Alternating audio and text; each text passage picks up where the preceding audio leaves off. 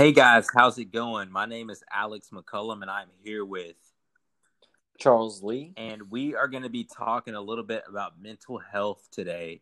We're really going to be honing in on how important mental health is to us and how our different styles of training has allowed us to improve our mental health. So Charles, I'll just let you take it off and we'll go from there. Yeah, man. So throughout the journey of my just bodybuilding career or just fitness career in general, um, fitness has become such a huge outlet in my personal life. When I remember like back in when I was 17, 18, this is going to get kind of heavy, but I actually attempted to suicide and tried to OD on some sleeping pills. And the whole recovery process after that, man, like trying to pull myself out of the mud was like almost next to impossible. And enduring all that like BS and just poor toxic mentality of just not wanting to have any motivation or pursue any goals or just having the energy or the ambition to do anything because I kind of gave up.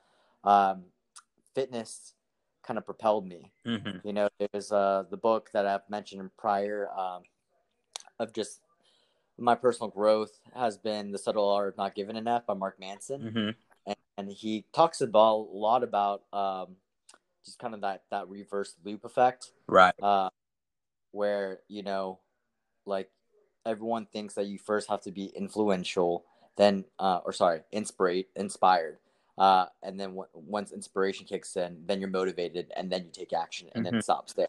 But in actuality, it's an infinite loop that you can start anywhere in the loop. And so in actuality, it's action, inspiration, then motivation. And then because you're inspired by, the work that you're doing, that you're currently doing, even though you weren't initially inspired, right? Right. Then you see the inspiration through your work. Mm-hmm. And for my context, I saw that I was getting healthier, that I was getting more in shape, and that I was actually, progressing, Right. and doing a body transformation in like the lowest of the low when I was still stuck in the mud. And because I grew myself in that one little aspect of just my fitness, Mm-hmm.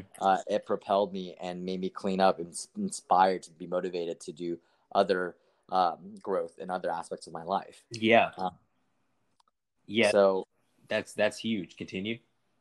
yeah, so I mean, from there, like it just snowballed. And I know a lot of y'all thinking like, okay, that sounds stupid. So you're telling me like, when I don't feel motivated to do anything, I just got to do something. And actually, yes. Yeah, that's the that's exactly what we're saying, and I'll kind of like bounce in off of there. So, for those who don't know, I tend to focus solely on all endurance activities.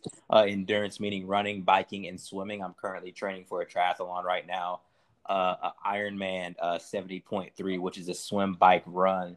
And yeah, so I started this whole process probably around October of last year, and I was in the gym all the time, lifting weights, you know, cooking all my meals, making sure I was hitting my macros and stuff like that. Basically, essentially, Charles, what you're doing right now, or what you were doing in preparation for your bodybuilding event, except I wasn't, training for an event. So I completely wanted something that was a challenge, uh, mainly because I had discovered that it is necessary for humans to suffer in order to get better physically and mentally. Absolutely. Physically and mentally. And yeah, so that's exactly what I did. I started to really embrace the suck. So I started to run and run and run, uh even when I didn't want to do it. So that was your main point, that in order to improve mental health, you have to start. And starting for a lot of people can mean, totally different things. My starting for me was running.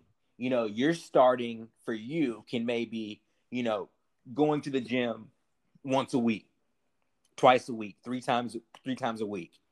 And I believe that the art of endurance activities really allows for a person to really level up in their mental state, because it takes determination.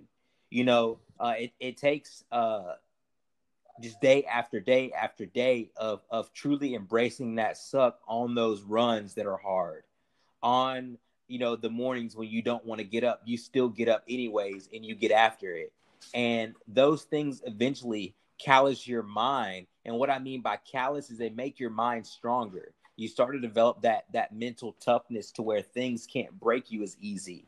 And yeah, it took me a few months before I started to, see the benefits of running, but I saw the benefits mentally of running almost immediately.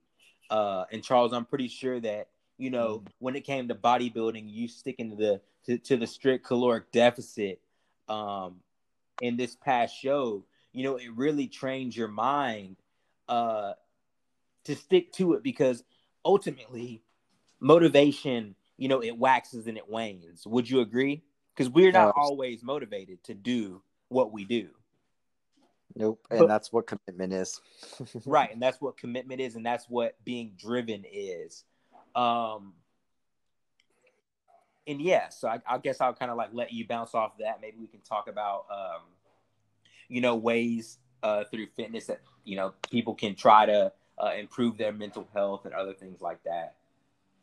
Yeah. So, I mean, like, for practical examples, like even now with post competition and prep, I see like honestly, I'm kind of burnt out, and then going back into post prep, like off season growth mode is initially obviously hard. I just feel like I just hit the reset button and went back to straight zero. Right.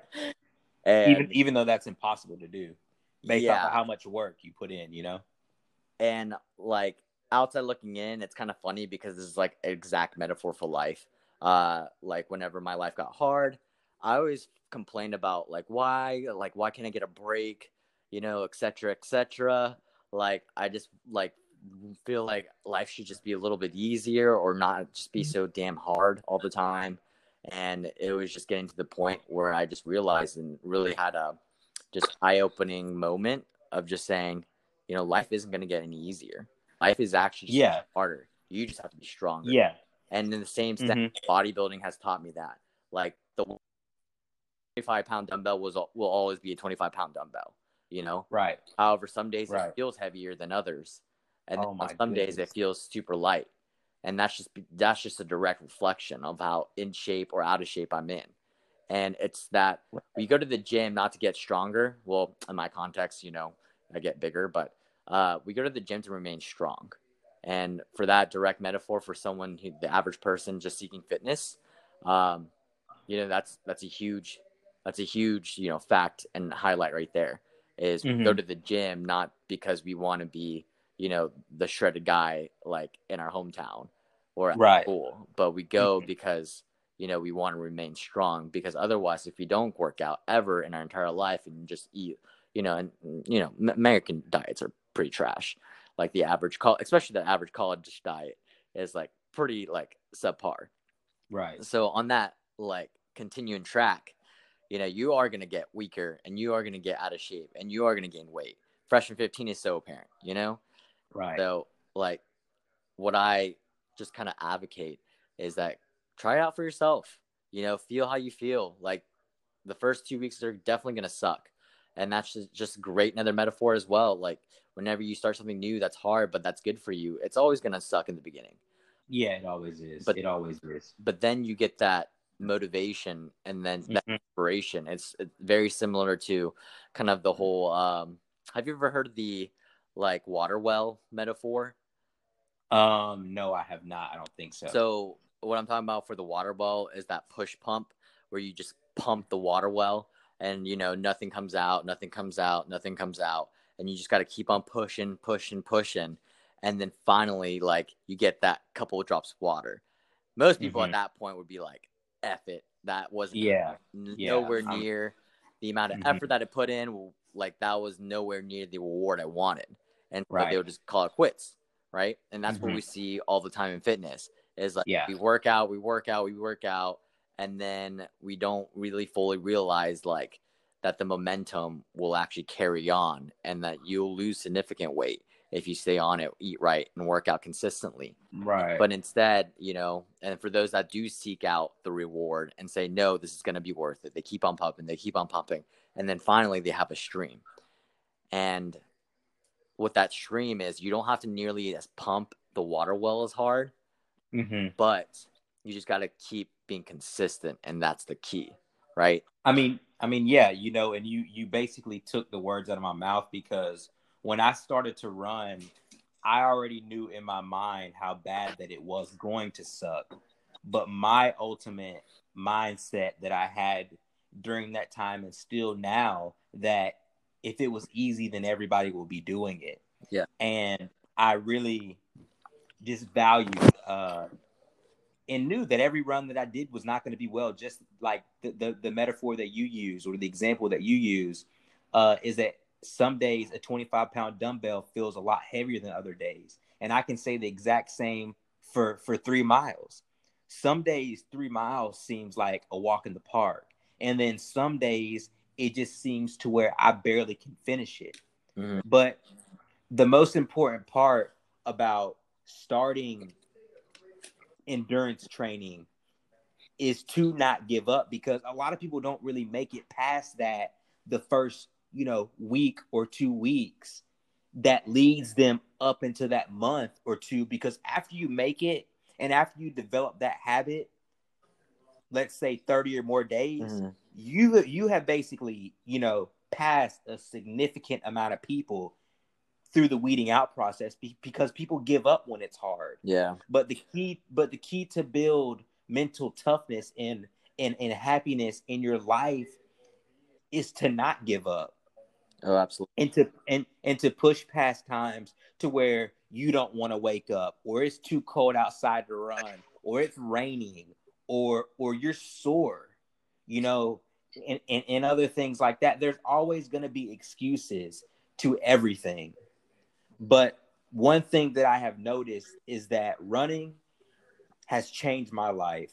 It has made me a more confident person. It has made me a much happier person. It has allowed for me to meet so many beautiful people that I would have never met unless I started running and continued running just like I did. And I believe, you know, that running was put in my life for that reason, to build up my mental health, to lead me to new friends and new opportunities and things like that, which ultimately lead to what? Happiness.